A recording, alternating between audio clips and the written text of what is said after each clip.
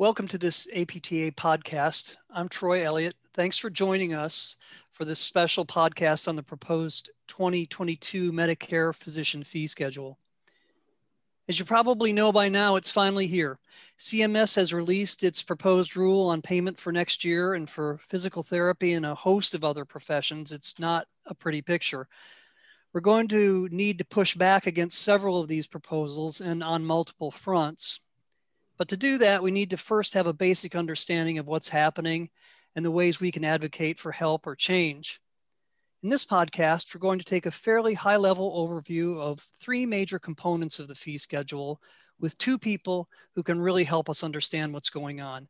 Kate Gilliard, APTA Senior Policy and Regulatory Affairs Specialist, and Justin Elliott, APTA Vice President of Government Affairs.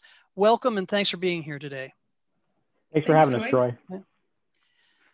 Well, let's get started. Kate, in the articles we've published leading up to and right after the release of the proposed fee schedule, we say that we weren't expecting any big surprises in the proposed fee schedule, and there really weren't many big surprises. But why didn't we think there would be any surprises in the first place? Yeah, that's right. So we knew from the outset, before the rule was even released, that the Biden administration had not finished staffing up all of the executive agencies. For instance, the CMS administrator, Chiquita Brooks-LaSure, hadn't even been confirmed into her role at the time the rule was written. So we knew that the new administration just did not have enough time to get into the office and start implementing policy changes.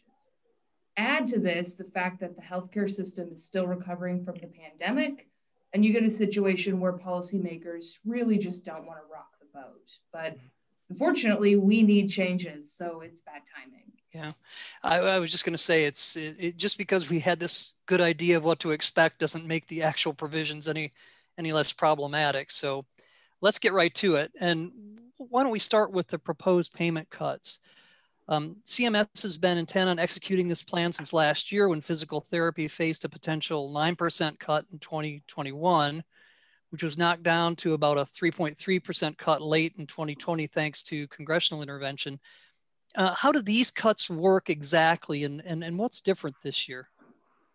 So when that 9% cut was reduced to the 3.3, part of what attributed to that reduction was basically Congress wrote a check to CMS for $3 billion and instructed CMS to boost the conversion factor in order to offset the cuts.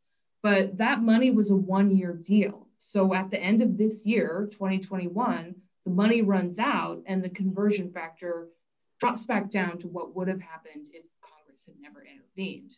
So what we're seeing in the proposed rule for next year is the conversion factor dropping 3.75% to $33.58. Now, for those of you who need a refresher, every CPT code has an RVU value. And that RVU value is multiplied by the conversion factor to get the dollar amount that a provider actually gets reimbursed for a service. So there's additional factors that go into the payment, like, geographic adjustments or multiple procedure payment reduction, et cetera. But the basic idea is that when the conversion factor goes down, payment for everybody, not just physical therapy, goes down too. Yeah, and maybe I'll get Justin to jump in here. What happened last year that we were able to get this 9% cut knocked back to about 3.3? Well, yeah, Troy, as Kate mentioned, it wasn't just physical therapists who were on the chopping block, but over 36 providers who are facing pretty steep cuts as a result of CMS implementing what's known as the E&M code policy, which is boosting pay to primary care physicians. But to boost that pay, they have to make cuts to other providers to subsidize it. And so, there was a pretty large outcry last year when the proposed rule was released last year for 2021. And so given the depth and breadth of cuts to the numerous providers, there was a pretty large advocacy campaign, and not only at CMS, but also at Congress to intervene. And APTA members answered the call. We had thousands of letters from APTA members that were directed to CMS pointing out the flaws of their proposal. And I think it was something like over 120,000 letters and from APTA members to members of Congress. So APTA working by itself with our members to advocate with Congress, but also in conjunction and coordination with other impacted providers in a unified coalition. Everyone from the radiologists and pathologists to surgeons to OTs and SLPs working together and to advocate for Congress to intervene. And that was key. For Congress to intervene at the end of 2020 to write that check to CMS to provide that relief. And I think that's going to be key moving forward in this year as well, because, you know, as Kate pointed out, this conversion factor is going down by 3.75%. That's just the decrease in the conversion factor. And that impacts all providers who are paid on the fee schedule. And what's even worse is that we can have increases to PT codes that are used, you know, primarily by physical therapists. We can see increases to our codes, but because of that reduction in the conversion factor, we're going to see an overall cut. And that is what's so distressing. Yeah, yeah. And Kate, I'm going to turn back to you. And just what Justin just mentioned there, there are some code values that are changing, right? Some are going to increase, and I think some are going to decrease. And does that ease the pain to any degree? Yeah, you know, it really depends on what you're billing. You know, just like CMS adjusts the conversion factor every year, they also adjust the RVUs that are multiplied against it.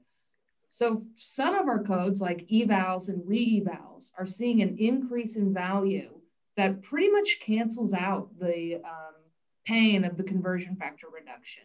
Evals and re-evals will probably get reimbursed right about the same amount as they are getting reimbursed right now. And remember, this year, they're getting paid a lot more than they were last year because they got a huge bump. But unfortunately, adjustments to RVUs do cut both ways, and we are going to see, you know, some codes get their reduction in reimbursement amplified. So, for instance,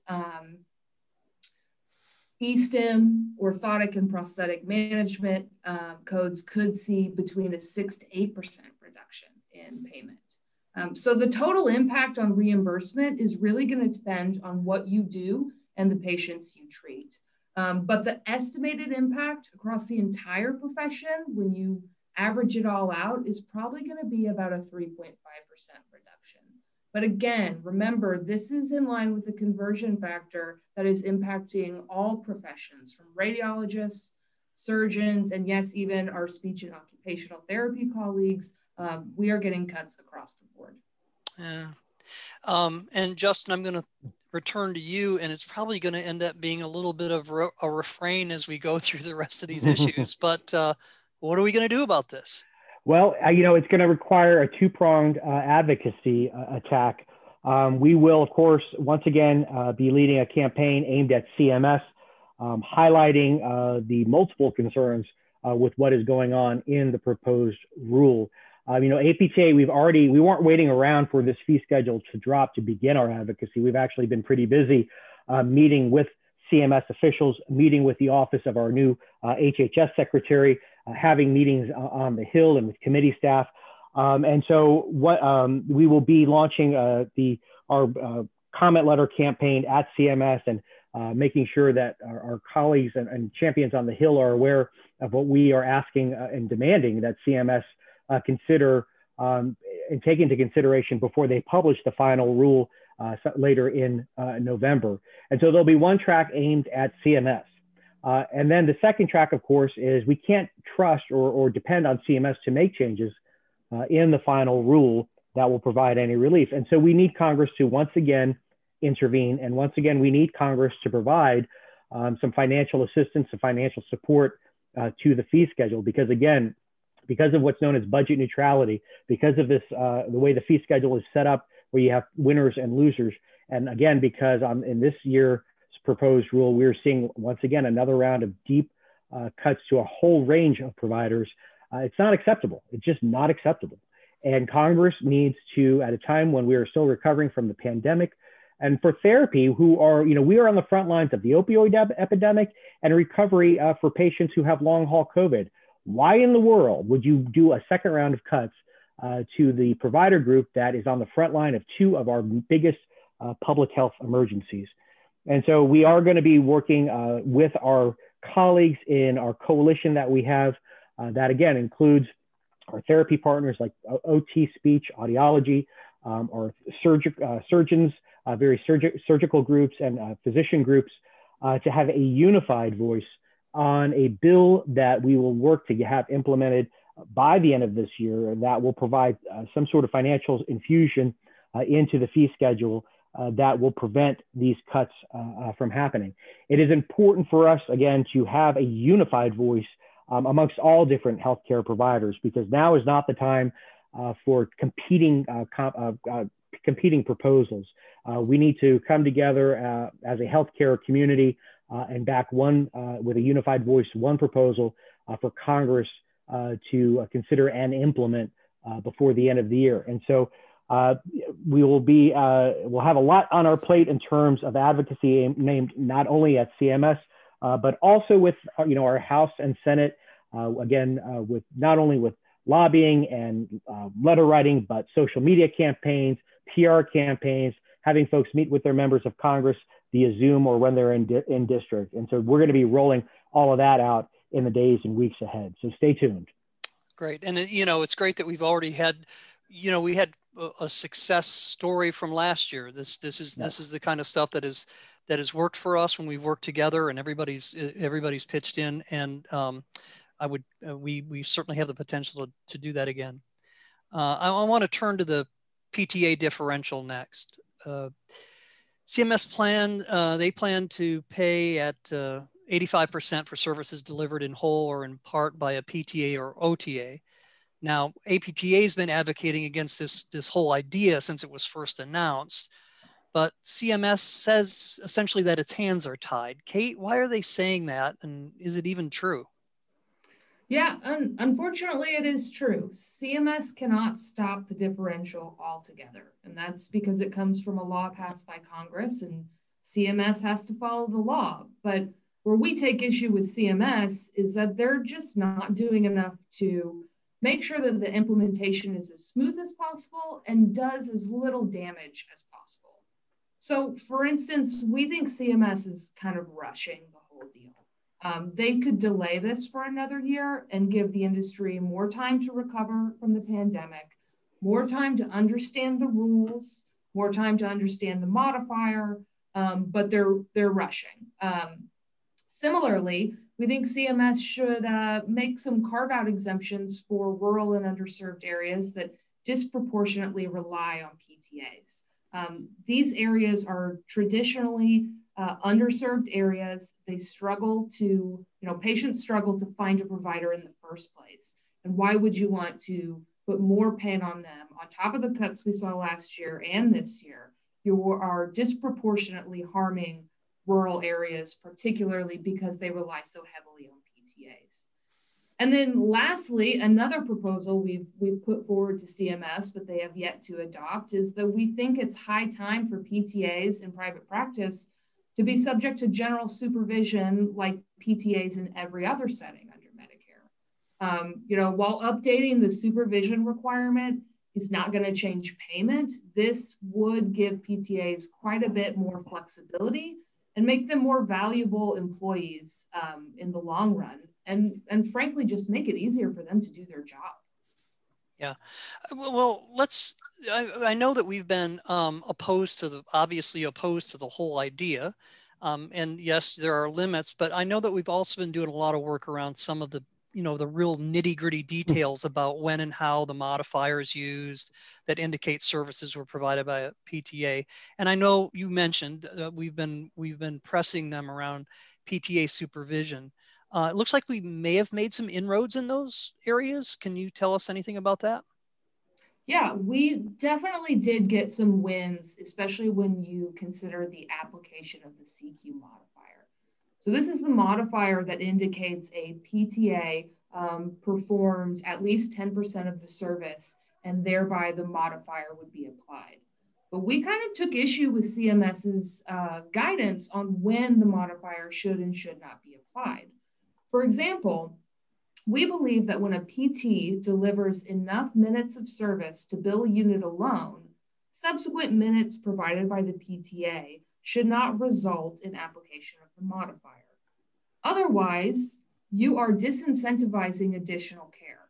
Clinics would get paid less to deliver more care in situations where a PT does enough to bill the unit alone, but a PTA maybe steps in and delivers an additional 3 minutes.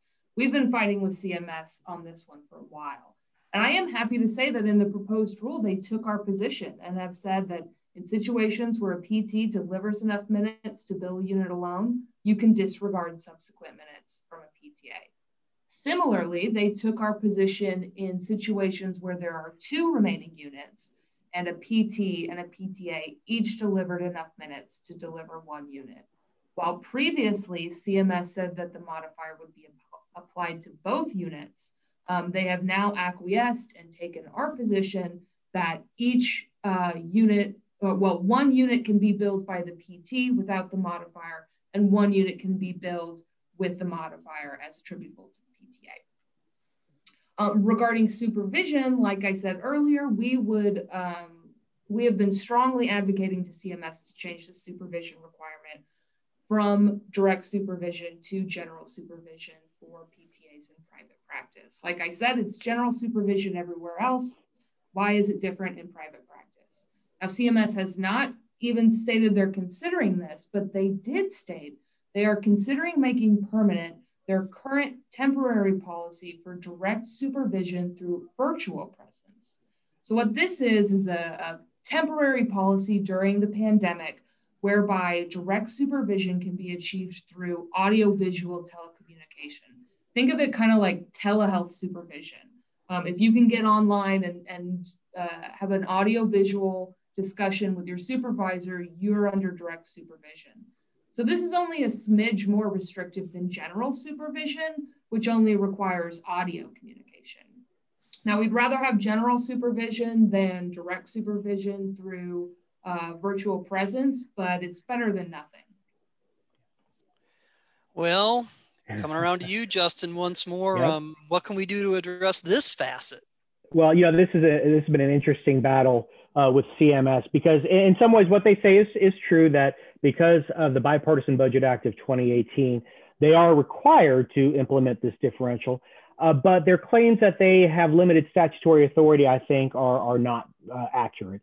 We have, for the last several years, been advocating that they need to delay, they need to mitigate, they need to exempt on this differential, that they need to delay it, implementation, they need to provide carve-outs for rural and underserved areas. And they also need to do things like changing the supervision requirements.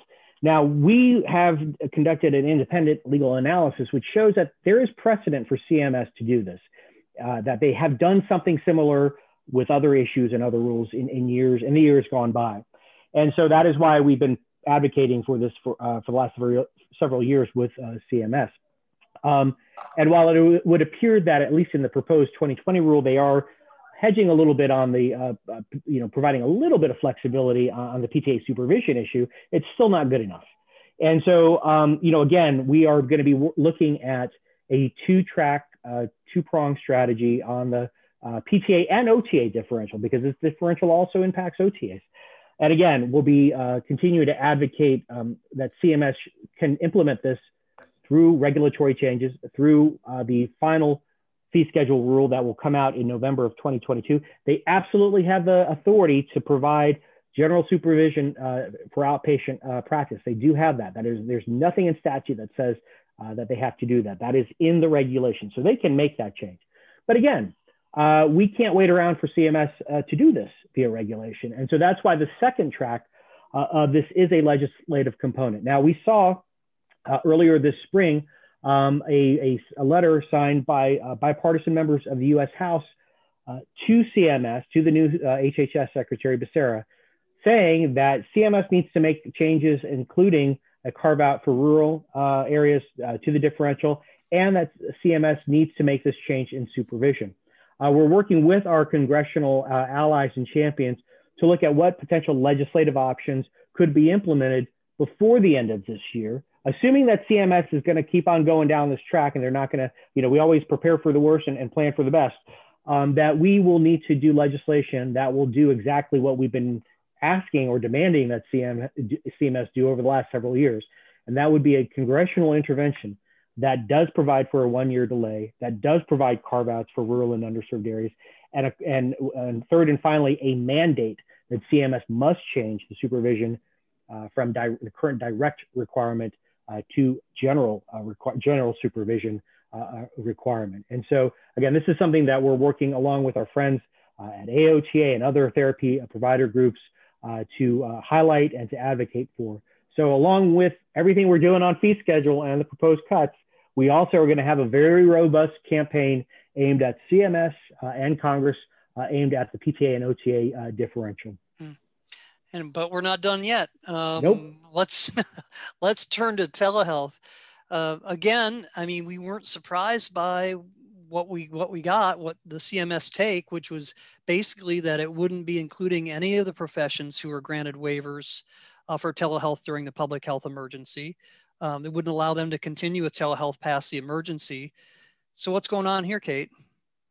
So that's right. But first, you need to remember that in order to do telehealth under Medicare, you really need two things. First, you have to be a telehealth authorized provider, and then you have to be billing telehealth authorized codes. So CMS does not have the power to make us permanently authorized providers. So as soon as the public health emergency ends, PTs are no longer authorized to provide telehealth.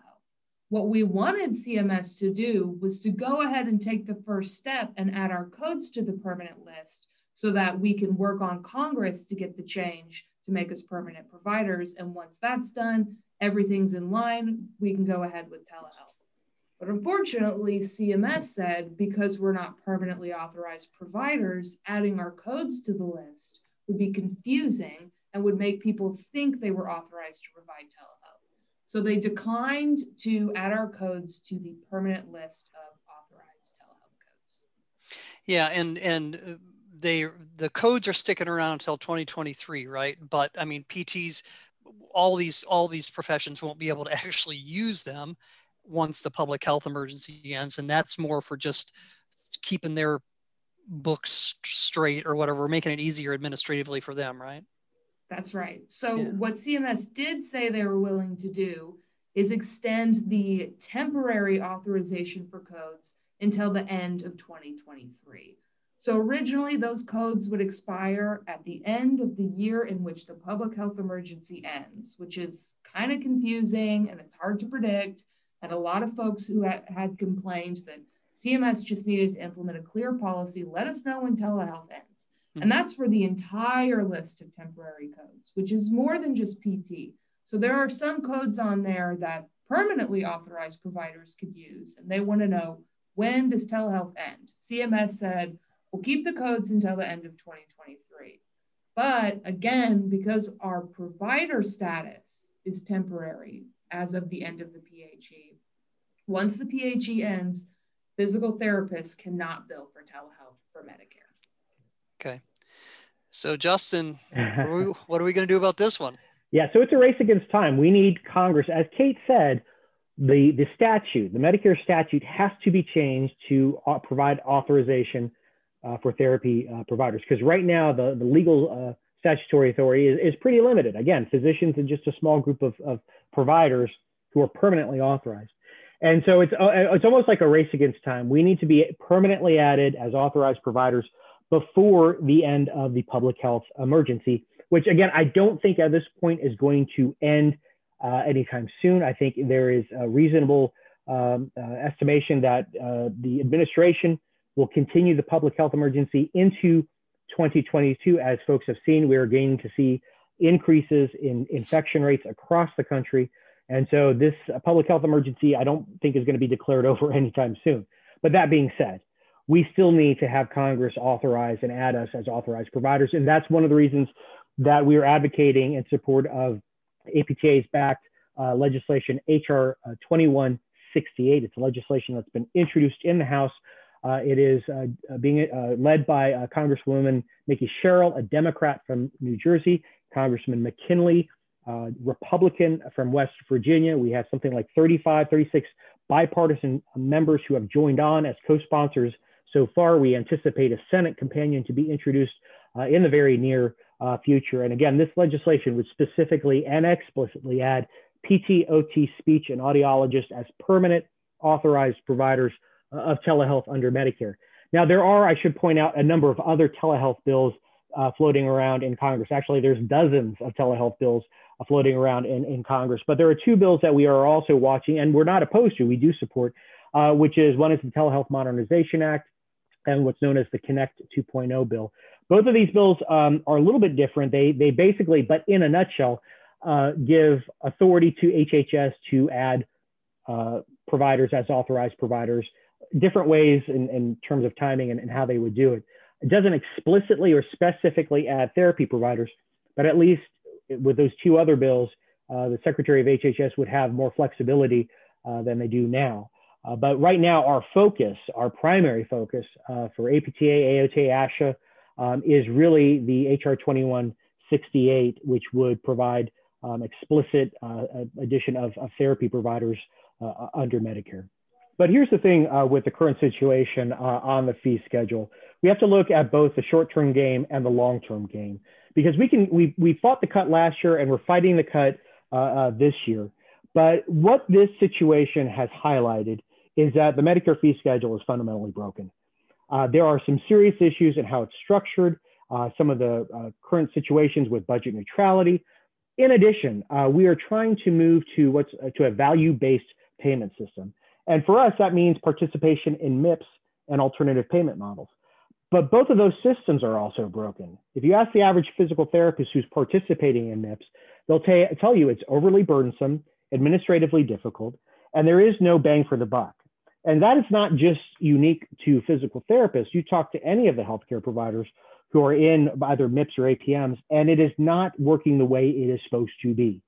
So in addition to highlighting to Congress the need to fight in the short term these cuts, we need fundamental reforms and oversight on the bigger picture of where we're going with Medicare payment. Where are we going with the Medicare fee schedule? What are we truly doing to reform and make MIPS and APMs work and be successful for those who participate in it? And so it's both a short-term ask in fighting the immediate cuts, but we're going to be looking to call on Congress to look at ways to really reform and make the Medicare fee schedule work for the providers and the patients they serve. Yeah, so it's going to be a pretty busy fall, sounds like, and late summer with all this advocacy as things ramp up. So I'm wondering, what do you recommend people do in the meantime? What can they do to get ready for this time? Well, first, obviously is to, if you haven't signed up yet for it yet, be sure to be a member of the APTA advocacy